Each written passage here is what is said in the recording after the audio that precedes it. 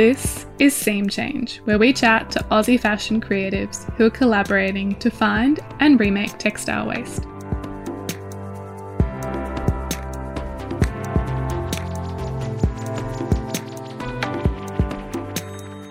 I'm Julia English, and this podcast is part of my PhD research at RMIT University.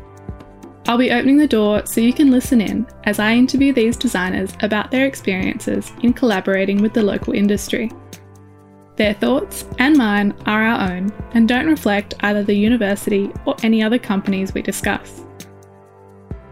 I'd like to acknowledge the Wurundjeri people of the Kulin Nations as the traditional owners on the lands on which this podcast was recorded, and pay my respects to elders past, present, and emerging.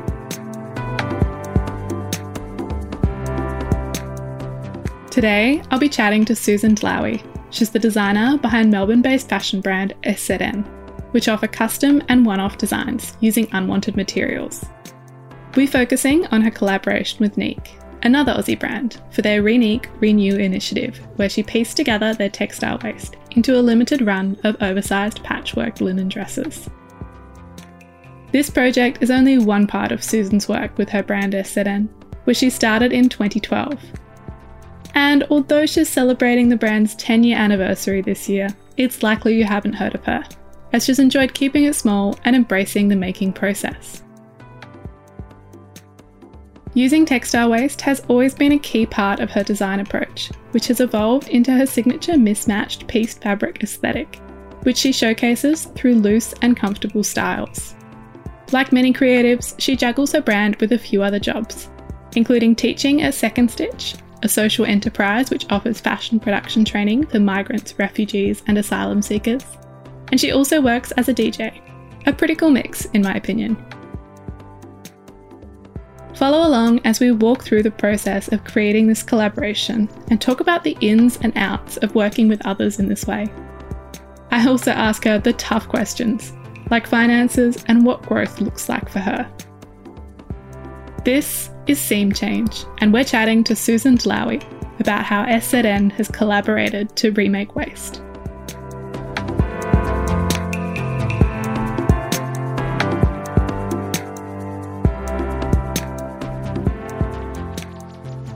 Thanks, Suzan, so much for coming on the podcast today and for agreeing to be part of this research. Thank you for having me. Obviously, this project's about your work with ReNique for their ReNique Renew project. For everybody listening, can you give me a bit of a description of what the outcome looks like? So what's the garment that you produced as part of that? So I've made for ReNique a long sleeve linen dress / shirt. I consider it a gender neutral or gender fluid garment. It's bat-winged, it's patchworked from different weights of linen, features 2 inseam or front pockets depending on the garment that I used. It's black, it's got a crew neck and a round hem. Great, very descriptive, fashion-orientated way of describing that. So obviously we can kind of imagine what the final outcome looks like now, but winding the clock back, can you tell me what was the very first spark? ReNique approached me with a really open brief and just said, we have a lot of garments that we can't put back into the retail stream, whether they're returns or manufacturing faults or just some garments that maybe were like out of season or had like a kind of manufacturing fault that meant that they were going to be recalled basically because they couldn't guarantee that they wouldn't keep having that same problem. Maybe it's a zipper that they had one person return or 10 people return. They went, okay, we're pulling all of them. So they had a stack of garments. They just said, we're doing this thing called ReNique. We've done something like this before where we've featured other artists who get to rework our stuff in different ways. They'd had like another person do like a shirt project and other sorts of things. So they said, what item would you want to manufacture if you want to work with us that we could sell on our platform and hopefully use our platform to promote you and vice versa? I pitched 3 garments to them, like a bucket hat, a tote. Actually, just a bucket hat and tote.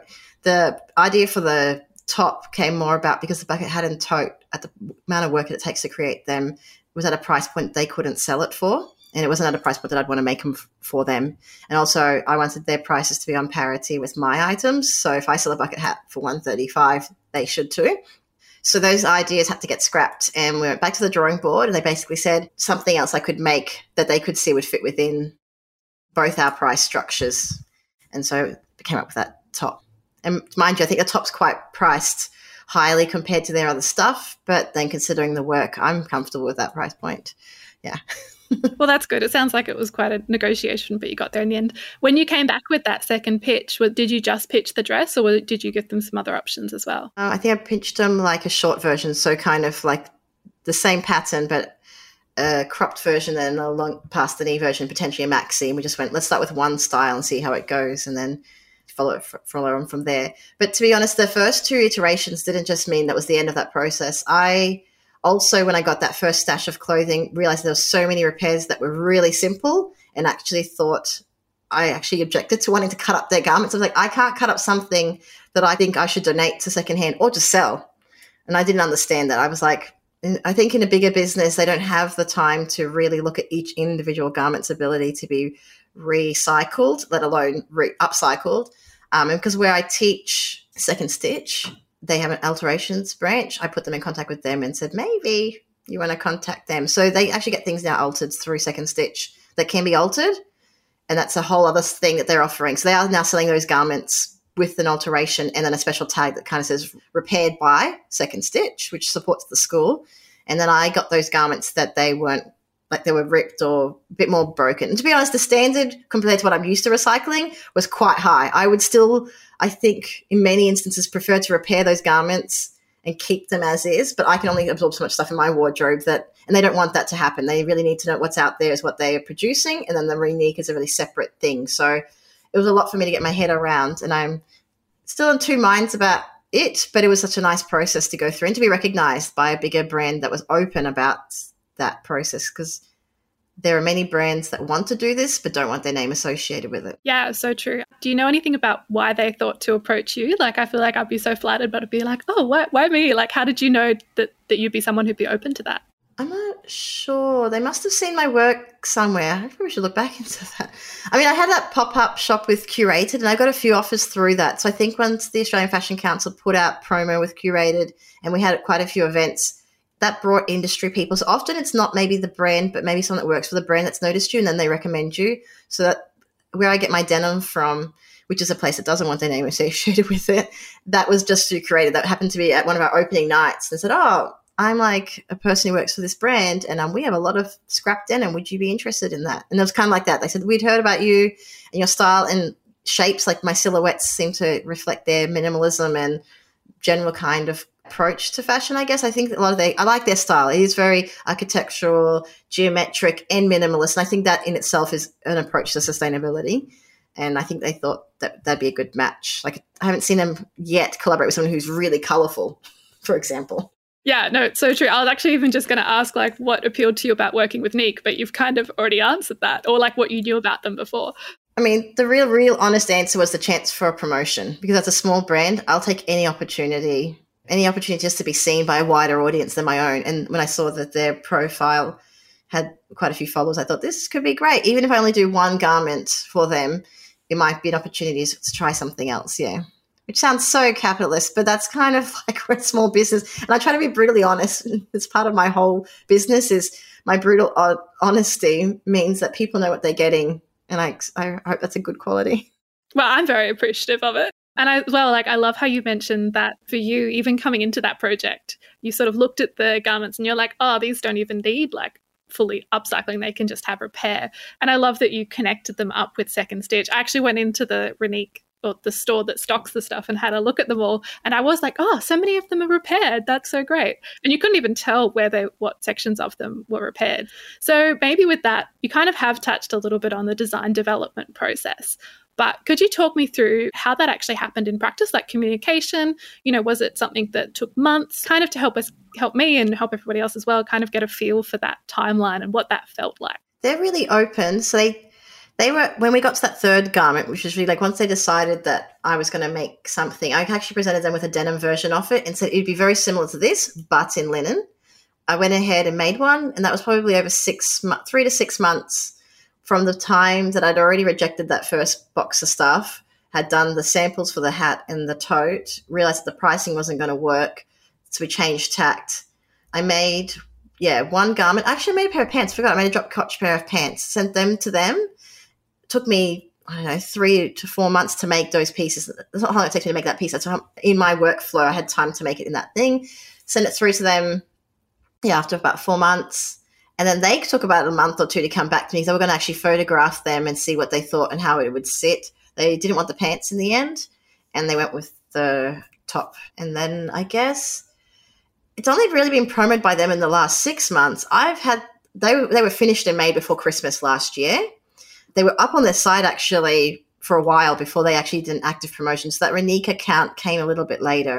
And I think they must have been, I don't know this for certain, internally trying to figure out, do we market this stuff as part of us or as a separate thing? And that's the hard thing, because I assumed it would be a part of the ReNique thing, which would be to their current number of followers. Now they've created a ReNique account. It's probably to a little bit less followers, but it's got to focus in on sustainability. So in that regards, it's a good focus. It's still a sideline of the idea. Yeah, and the process wasn't, I mean, realistically, that's why I also was suggesting the repairs, is I had said I could do those repairs, but I'm not interested in being a repairs person. That's not my skill set nor my desire. So really, I'm not going to do that, but I think you should do that. And then this is the kind of thing I do design, and these are existing patterns that I already have, so I can actually make these a lot quicker than I could if we decide to redesign something completely new. And I did want it to be something that my customers could then buy if they wanted to, because they've probably bought something that was a similar shape and style, and also vice versa, that people who bought that might recognize that shape and go, oh, okay, a batwing top by SZN is a batwing top by SZN. And then if they decide to go towards the denim, they could do that. The same kind of mindset I'd hoped. But it's hard. I feel like with collaboration, it's not always as fluid as you hope it would be, and not always as maybe beneficial to both parties, because it's a lot of work for them to facilitate the one-on-one negotiation. It's all via email. I mean, it's because of Corona mostly, and they were really generous. Like, they'd send me a box of stuff via courier, and I'd go through it, and I'd only pick up what I would use, and I'd send back to them all of the scraps, every little bit I didn't use. Because I also said to them, I can recycle it through my recycling program, or I think you should, because I pay for my recycling program. And they're like, no, we'll take it on board. We can recycle it. So it was good. I don't know if they'd considered all those aspects. I don't know if other people who'd worked with them had put those requirements into place, but I thought, if I'm going to try and do it as ethically as I could try and do it. And they were really on board for that, and very positive. Like, it's always been like a positive response. Like, we love the top, we just can't sell at that price. Or we love this and we just can't, They're a smaller team than I realized, I guess. I always think of these brands as massive, but really the people who you work with, the designers and the marketing team, are quite small, yeah.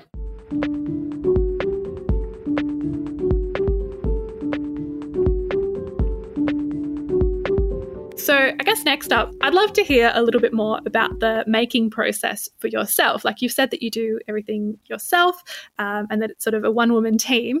Do you have a studio set up at home? How's that kind of negotiated? And do you sort of have certain days of the week that you work on your own practice? So I've always worked from home, and I guess it's one way of keeping the costs down, not to pay rent and an additional space. When I went into the retail store, which is at St. Collins Lane, I moved a machine there, and so I look after that shop one day a week. So my presence in my retail store is proportional to my representation in it. So we really have like pretty much 7 racks, and if you have 1 rack, you have 1 day of work, 2 days, and so forth. And I've been in there for 3 years at the St. Collins Lane shop. We don't really have a name, so we keep just calling it the St. Collins Lane pop-up. We've been popped up for 3 years. I had my machine in there for a long time, so I'd really do most of my work actually from there, because I'm really able to focus. Like, retail is so dead. I have a lot of time to get a lot done when I was there. And then when Corona hit, I took the machine out and I've just put a domestic there. So ironically, I was working on a domestic at home, industrial at the shop, and now I've switched it around. I've always kept the space in my house that's been dedicated to the business. So really, it's my bedroom. I only have machines and a bed. I guess it's because I wanted my work to be part of my lifestyle and not the other way around. So I've always got things set up. So if inspiration strikes, I can just go and do it. It's not something I have to set up. And it's also something I can leave really easily. I can integrate into my life and not have it dominate. It's funny because most people think having a machine in your room is a dominant thing, but I actually feel it's the other way around. If it's always set up, I can do, a hem, leave it, repair something. And I find myself much more able to do that. And I feel like space is a big thing when it comes to repairs. So many people have said to me, I'd do it, but I have to get the machine out. So I try and run the business in a way that I think I run it the way I'd like to live. It's really a lifestyle choice. It's a lifestyle choice I made from a long time ago. So I put about 2 to 3 days a week into the business. So 1 day in the shop and then 2 days at home. But I really juggle a lot of things. So yeah, maybe it's consistently 2 days a week for the last 10 years. And I've always run like this. It's been a long-term way of operating. But that means in the space, I have a cutting table now, industrial overlock and industrial straight stitch, all in that room. So I'm also limited to my space how I work. And upcycling works very nicely in that way that you're working with smaller pieces anyway. I'm very rarely working with a big roll of fabric that needs to be rolled out for 10 meters or something. Like I just don't work anyway much like that. Yeah, and it's nice. I like working in my pajamas with a cup of tea and a good podcast on. Yeah. Yeah, I was going to say, I know my studio setup's the same. Like if I don't have a space set up to do sewing, it just won't really happen very frequently at all. Yeah, I guess one of the things that I'd love to ask you a little bit more about in terms of the project, sort of looking across the whole, in terms of who was responsible for what elements. Could you sort of tell me about how between you and ReNique you sort of assigned responsibility? I guess I was just design and manufacture and they're everything else. Because really, like, they supplied the materials, they're doing the marketing and the distribution, and they did all the comms to go back and forth between their team and then me, and then the delivery and the pickup of the goods hasn't been any cost I've incurred. So in that way, it's not exactly like, I mean, the garment's being sold on consignment, so I have responsibility for that garment if it doesn't sell. But that's also another reason why it's in my style. So if it doesn't sell there, I would then want to sell it through my own avenues in the future. But really, that's almost like being more like a subcontractor to them. When they start taking care of comms and material supply, that is a burden of time and money that lots of small businesses have to shoulder. So I do respect them for that a lot, actually, yeah. Did they produce the promotional imagery, or is that something that you're responsible for? The one with me in it, I just sent that to them as an example of what I'd made. I didn't think they were going to use it. I was like, whoa, just went from being designer to model. Whoa. Yeah, I'm a photographer. I do take photos, so I know how to take an okay photo, but I didn't think that was going to be the one that they would use. So for about 6 months on the website before they really promoted it, it was just that image. It was only really, recently when they've started promoting ReNique and specifically that garment that they've gotten a few shoots done. How'd you feel about that? Well, I tried never to send a photo I'm not completely happy with. So maybe they thought I wanted it to be a promo image because I was a very clean image and I, had a nice clean background. If it'd just been me in front of the wardrobe going, this is what the garment looks like. So some of them were just flat photos on the bed. Like, that's what I made. Like, they're never going to use those. You kind of said just before the sales process, it's based on consignment. Are you happy to share any more about sort of the process involved in that, or whether you knew that was going to be the way it was structured going into this? We had some discussions. I'd prefer a wholesale, but then wholesale, you get less return. And I feel, and it's maybe a personal feeling, I feel when you're doing a wholesale, you're more accountable to someone else's timeline. When it's consignment and you get a higher percentage, it's actually, I felt more self-dictated. So I was like, okay, I'll produce what I want. This is the price point that I want. And yeah, so I guess it was just a negotiation that went back and forth. And obviously we had that negotiation already with those other garments. So I kind of knew, I guess I kind of knew what was going to happen. So when I know that the garments were too expensive for the amount that that I was suggesting was going to be the consignment amount, that was already set in process for, that's how we would negotiate the shirts, because I'd already agreed on those bases with the other one. I do feel like finances can kind of be one of those areas which people are a bit shy about, or we're not very good at sharing.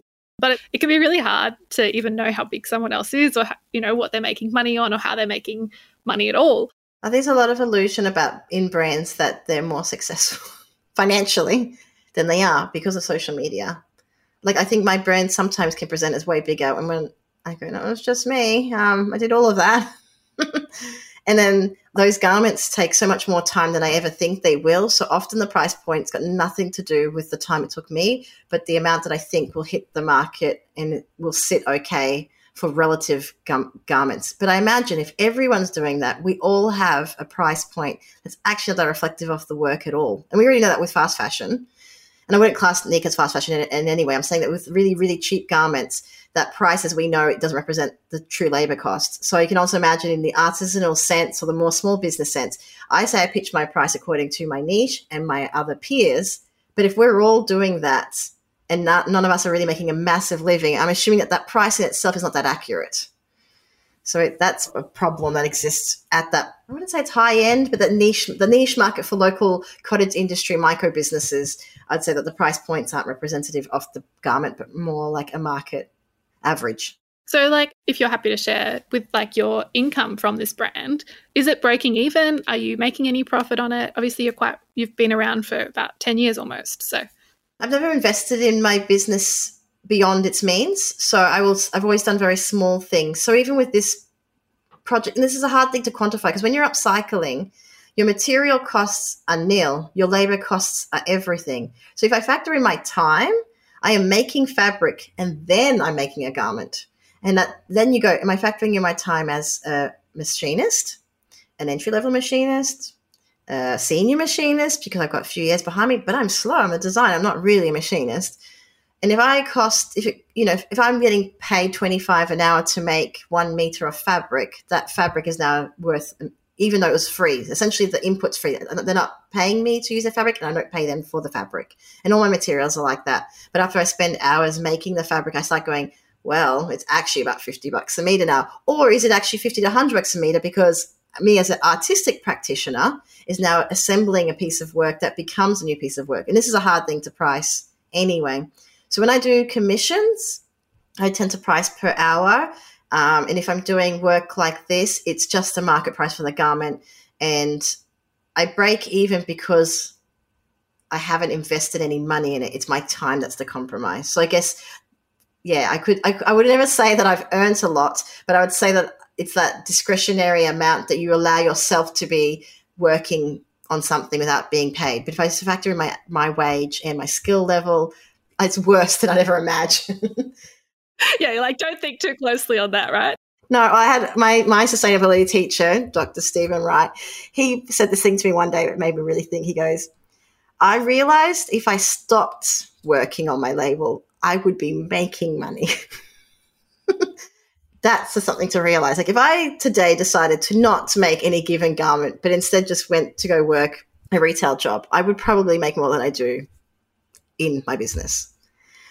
And that's supreme honesty, but also I have worked retail and I have worked for the government, and I know that those things are things I can do, but not that I feel like doing right now. So, but my happiness is making these things. So it's a trade-off. And I teach and I DJ, and I have a few other ways of like being able to, bring income into my household. It's nice to hear a bit more about the motivators that drive people. I know when I was a student, I kind of was still trying to figure out like what makes you have a practice or like a brand when you're not actually making money on it. And I think it's something which clearly, you've come to terms with for yourself, for sort of what it offers you. Is there anything in particular, you kind of lightly touched on it, but any particular values or ethos or rewards that you get out of working in this way? I love fashion. Even before I knew or thought I was going to do fashion, I have this high love of it. I used to devour magazines, photo shoots, everything. And from everything, like sometimes people think, because I got quite serious fashion, that I would look at something really like glitzy and shiny and be like, oh, I'm like, no, I love it all. I can even look at a whole bunch of fast fashion garments and appreciate the design went into it. Now, the ethics and the process behind it is a deep source of frustration. And it's really painful to be a part of an industry that's now recognized for what we've always kind of known exists, but it doesn't take away from this inherent beauty that I think fashion garments and good design has. And I love good design. So I feel privileged to be able to produce something that anyone even looks at. Like that in itself is it's a great source of personal pride. And I guess when I worked in other industries like retail and policy work, while I liked the work, it never had that same sense of satisfaction at the end of the day when I finished something. Like I knew that it was kind of a thing when my kid was born. You have to fill out their birth certificate with your career, which I thought was interesting. I was like, does it really matter? But anyway, I got to write fashion design and I was so proud of myself. I was like, I've arrived at an age where I'm doing the thing I want to do and I'm happy to write it down. And I kind of reflected at the moment going, how would I have felt if I'd written public servant or teacher? And I love those things that I did, but they didn't sit the same way that I was just like, whoa, I'm doing it. Like, it's a really nice feeling. Yeah. So it's a weird thing, I think. And also it helps that I had the background. I've done years in other things. I've got friends that perhaps often as fashion designers, you're always questioning why the hell you're in it, especially when you're not making the money. And we're so cynical. Like, I tried to source this thread. It's taken me 3 months and the bloody thread hasn't arrived. And if it arrives, it's $30 a spool because it's sustainable. You're just complaining all the time. And I even love that complaining. Standing around with other fashion designers complaining about fashion is like one of my favorite things to do. But these people who came fresh out of school into a practice and maybe had a label for 5, 6, 10 years before they got burnt out and tired, often would look at the job I had, which was the public service job, especially when you're in Canberra, which is where I trained, and go, I just wish for an easy day, a 9 to 5 and a steady wage. And they want to do things like have kids and a mortgage and all those things. And that's a sacrifice, though. I mean, I was like I had a kid, but things like mortgages and other sorts of like international holidays, that's the first thing that I lost when I quit my public service job. But I gained all these other sort of happinesses. And I must say, being in sustainable fashion specifically has given me an approach to living more, people say it's frugal, but I'd say it's a lifestyle choice to really address how you consume stuff. That's in its own way saved me a lot of things, saved me time and money, and even how I furnish my life. But then the people I've met associating with that. So I've met a lot of periphery people to sustainability, like the compost lady down the road who I met through Share Waste because I found out about the Share website, or the other students and PhD people who I get to meet just talking about conceptual approaches to fashion. And I really like that. So all of those things remind me why I do it.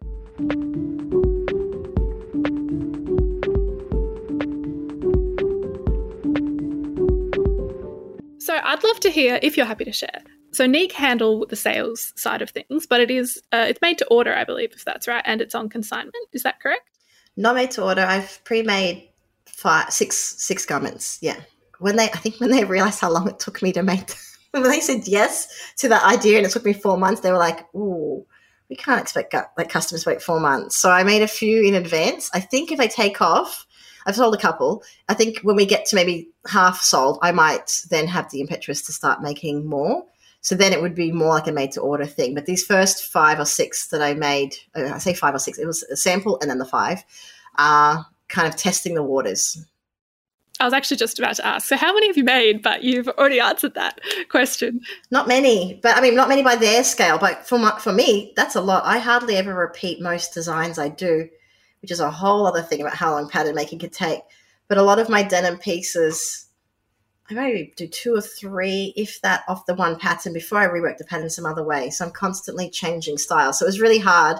And a little bit, it can get boring to be like, the same dress again, the same dress again. And I say that with 6. I follow machinists who will do 50 jackets or 200 jackets. I'm like, can't get my head across that. I also can feel that same way. I'm like, oh man, like, how do you do this? So much respect for them. So much respect. And that's why I say none of these things that I say aren't for me aren't good things. They're just things I couldn't do, like from the public service to the manufacturing of many garments that are the same style. It's just personal choice. And it's a privilege to have a personal choice in that regards. Yeah.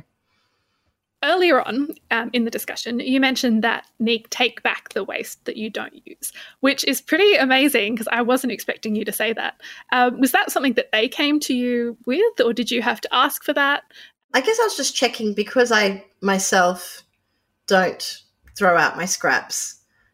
And then I thought, cost-wise, it's going to cost me to throw out their scraps. And realistically, I'm already processing their scraps. So I guess I was trying to ask in the hope that they would want to deal with it in some way. And so I guess I was also surprised when they said, oh, yeah, no, we have a recycling thing. I don't know what their recycling thing is. To be honest, I haven't inquired that deeply. I assumed it was going to be something like up apparel. But they said, no, we have something. They must do that with garments they really don't do anything with, maybe stained garments or something. They said, no, we can recycle that. Yeah, and we'll take that cost on board. So it was good that they were really quick to respond to that and open to the idea. Yeah, I don't know what it would be good. I should probably have asked exactly how are you going to recycle those things. But what I was sending back, not just my little bits of scraps. My scraps are tiny. They're usually like 10 by 3 centimeters, like strips and little bits and pieces and usually it's seams. It's the harder joins that are harder to upcycle because you can't sew over them too many times. But I was also sending back garments that I just said, these won't work. For example, I'd send me like a jumpsuit that just had too many seams, too many buttons. I said, the time it takes me to deconstruct that garment to make the new one is too onerous for the cost of the garment. And this is the other thing, is I can't upcycle everything at this particular price point. I'm not saying it can't be upcycled, but I had to make a call on what things I can and can't do, which comes back to my design. So often people might assume, if they only see one of those garments, that some of those things are panels. They're all like pattern pieces, but it's one pattern piece for both the front and the back. The work is in patchworking it together first, and then I put the pattern on and cut it out. And I do that on purpose because I want the patchworking to shine, yes, and also it already looks quite complicated. It's almost like building in variability. So every single garment has its own uniqueness and charm. I've been told by many people, if I want to streamline my process, I should make smaller pattern pieces and then look for scraps that fit those, which is what I've seen other people do in the past. Like you can get like a panelled jumper or a panelled skirt where you know the panels will roughly fit within, say, the width of a jean leg because you can work that design in. Again, it's for me streamlining a process I don't want streamlined. I feel like every time there's an avenue to find a way to make more cash, I'm like, nah, no, thank you. I'm going to find a way to keep it complicated. I guess that's like perfect opportunity to ask you, do you want to grow? Do you want this to get bigger? Or are you pretty happy with how things are? I think you put it really well. Like what you said, I've accepted where I'm at. So I accepted my fate because I challenge myself on it almost every year. Every 1 to 2 years, I have a bit existential brand identity crisis where I'm like, I should be having this much like income in the year, or made this many garments, or I go too much social media, I could look like that person. And I know full well that my stuff looks like it doesn't, like it looks like a particular way to another brand. And as I'm getting a little bit older and more challenging on those fronts, I doubled down on the, no, I actually am happy. And yeah, recently last year I got kind of offered to do something like a mentorship, like as a paid mentorship with another designer. And they had said to me before agreeing to do this process, and it was really more like a business mentorship more than it was about design. They said, just journal your thoughts on what this would look like for your mind and tail. And I really had to write down, why do I do what I do? It's all the things you're asking. Why do I do what I do? Design was first, not money. How do I like to do what I do? Sustainability was first, not even the design. Actually, I must say in some ways I will trump a design choice for a sustainability choice most times. I'll trump opportunity for design and sustainability, which we see in the ReNique process. Like I really went first for the ethics really than I could go for the garment. I could have asked them to send me a whole bunch of really loose garments and made really simple things. So after journaling, it really made me realize that things that were at the forefront were the things I could maintain if I maintain it. And every time I've tried to do otherwise, I've compromised on some other part of the business. And until I could find a way to resolve that, it's not that I don't want to grow. I just don't think that there is a way to grow in the way I do it. And it's not that it's not through lack of trying. Like I've brought on machinists in the past, maybe about 5 years ago. I thought, okay, here's a set of patterns that I'm wasting by using once. I'm going to go make them in a bunch of really good fabrics. So I bought some organic cotton that was locally milled, and we made like 10 off each design. And to be honest, I am still selling those garments now. So that was the cost I put into it and the time it took me to organize the machinist. And that machinist just machined. They're a very experienced person, but they don't do any of the cutting or the laying or even the quality control. It was just a machining job. And bless them, they did a great job, but they corrected a thing that I had done intentionally. So I had these asymmetrical necklines, and they were like, I think your neckline's wrong, and just did all 10 symmetrically. I'm like, no, they were never meant to be symmetrical. It's a basic shirt. The only detail was the neckline. And also, I can't not pay them for the time because I know how much time they put into it. So then I got stuck in this mode of being like, it's an experiment. I tried it. And now what I've done with those garments I didn't sell, I've over-dyed them with organic black dye to see, was it a color thing? Is it a shape thing? Is it a fabric thing? Or is it that that's not my thing and upcycling is? And so I've done that. I've hired and brought on before advertising and marketing help or brand consultants. And usually it's come back to the manufacturing process. So my biggest loss of time is in the manufacturing process. If I can streamline that, I could spend more of my personal time promoting the brand. And my thing is, if I spend too much time promoting, I end up having only 10 garments in the rack. So I have to balance my manufacturing with my promotion. And I don't have any garments in, like, there's no storage of things apart from these garments that didn't sell. They're actually still all on the rack. I have about 30 literally in this whole world garments on a rack for sale, nothing more. So if I go now into this blitz of selling 50% off everyone and like market and spend $1,000 on ad campaigns that hits everyone, and those 30 garments sell out, then I have nothing. It'll take me another year to produce 30 garments to sell.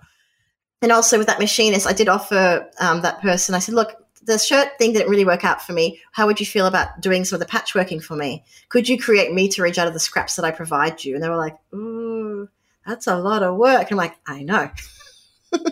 And then also, how would they charge for that work? And I've thought about this, and that's maybe where I'd go into the future is if I can, maybe sourcing that fabric from someone else. And I've even looked online. I've looked at factories overseas that sell patchwork fabric, but it's always standardized. It comes as like a checkerboard thing. And then that's, for me, that's a compromise on the style and design. So I could send boxes of scrap garments. Like I go to the secondhand shop, I get what they want to throw under the tip. So the stuff that gets rejected from the distribution center, I send it to, say, I don't know, overseas somewhere where they do that. And they send back to me fabric that's squares. To me, that's still not my style. So I've tried to also, part of the accepting of the process is reframe in my mind, how do other artists, and that's it, call myself an artist rather than designer, work in a way that lets them express what they want. And this is the hard thing, is fashion for me is an art, but it's not accepted by most of the subsidies and government grant bodies as that. It's a small business. But if I call myself a costume designer or a wearable artist, what I am making are pieces of artwork. I sell myself as a designer. I pitch myself in retail space as a small business, but I personally see myself as something like an artist working in fabric. Yeah. So I know earlier on you mentioned working with ReNique, and it clearly, from what you said previously about the denim that you've worked with before, where people aren't always happy to share where you get the materials from. Have there been any sort of unique elements to this particular project that have made it different from the other ways that you've been sourcing waste or, garments or textiles to use in your work? The biggest one was the initial lack of decision-making or personal decision-making in the fabric I was going to receive. Because when they sent me that first box, I was like, oh, whoa, I'm just getting anything. That's a whole different way to think. Because when I go to a secondhand shop, there's a distribution center that collects bags of denim for me, but I've told them preemptively, please only collect blue and black denim. I don't collect anything else. Because once I had an open call for denim, I was getting so much stuff that I didn't have the time to process. So I had to and that's one of the things I have compromised, even my own aesthetic, to maintain a focus to do the denim in the way I do it. Because I love color, but it's really hard to have a cohesion that presents in a marketable sense if you're doing and chopping and changing your color. It's hard to get sort of a consistency there. And I've had to kind of go, okay, if I want to appear in a marketing sense as having some design integrity, you have to have cohesion and focus. It's something I really instinctually want to disagree with, but it's the same with an artist. Most artists have a practice and they pursue one style and they really explore most elements. So I'm exploring denim mostly. And then I got this box of fabric from them that was everything from silk to cotton poplin to the linen of different weights, to canvases, to denim, to some synthetics as well, some stretch, not stretch. I was like, whoa, I didn't really think when I said yes what I was able to process. So I had to kind of reiterate to them respectfully that I'm not as big as I think I am. I have to cull this right back. And when I did the hat sample, I did try and combine all those fabrics to be like, what's it like if I try not to overthink it and just chop up all the garments that are the most ripped and worst that I could use? And it's harder to work in multiple fabric types at once. The seam, as you would know, like with rayon, they also had a lot of viscose and tensile garments. The denim doesn't want to give. You go to wash it, one shrinks, one doesn't. So while it looked cool, it had this really wabi-sabi effect to how the hat did. It was taking me so long to align the pieces. And also, because I'm working different weights, I wasn't doing things like interfacing or fusing, and I was just making a double, like a reversible hat. But that's really hard when the reversible part is against a tensile. It can be floppy. So I have to think, where do I align it with the other side that maybe it's supported by canvas? And then you get back into wasting so much time for a hat that I would sell at $135. I think with them I could have got away with selling it for about $70. Then factor in consignment, I probably get just over half that.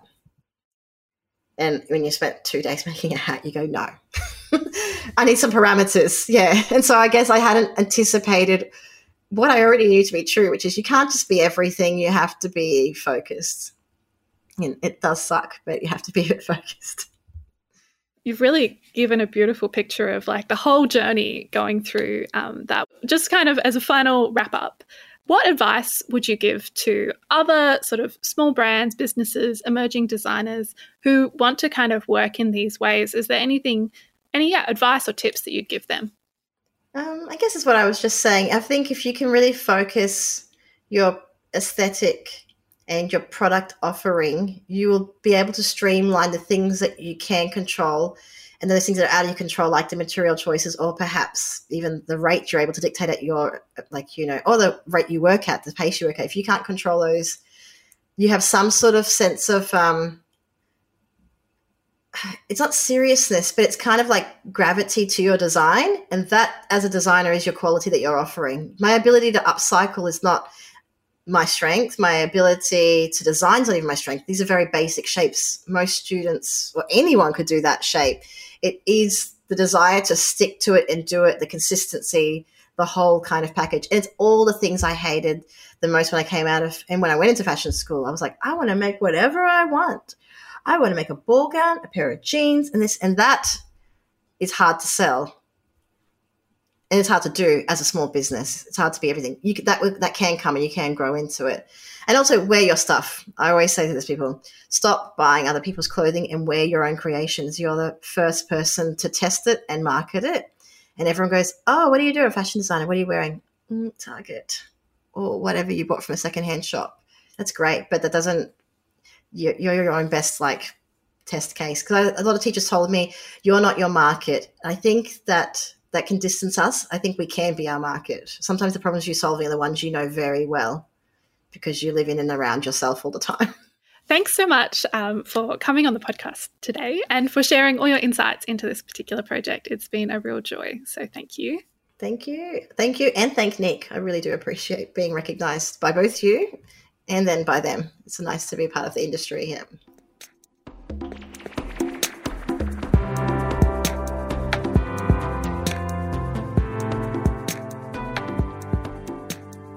If you've enjoyed hearing about Suzan's brand and want to check it out for yourself, have a look on her website szn.com.au to see the range and current pop-up locations.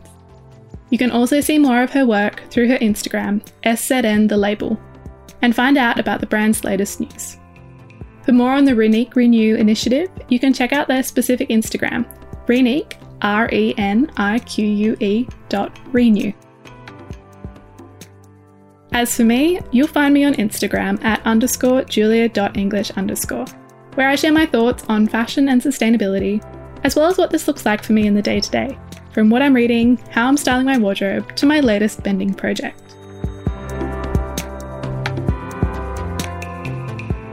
Your thoughts matter to me, and I would love for them to contribute to my research. You can do this by sharing, liking, commenting, or reviewing this podcast and the snippets that you find on my social media channels.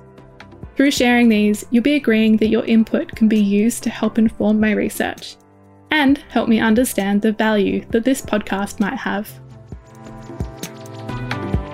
Through sharing this podcast, I'm hoping to be more transparent in the way I do research.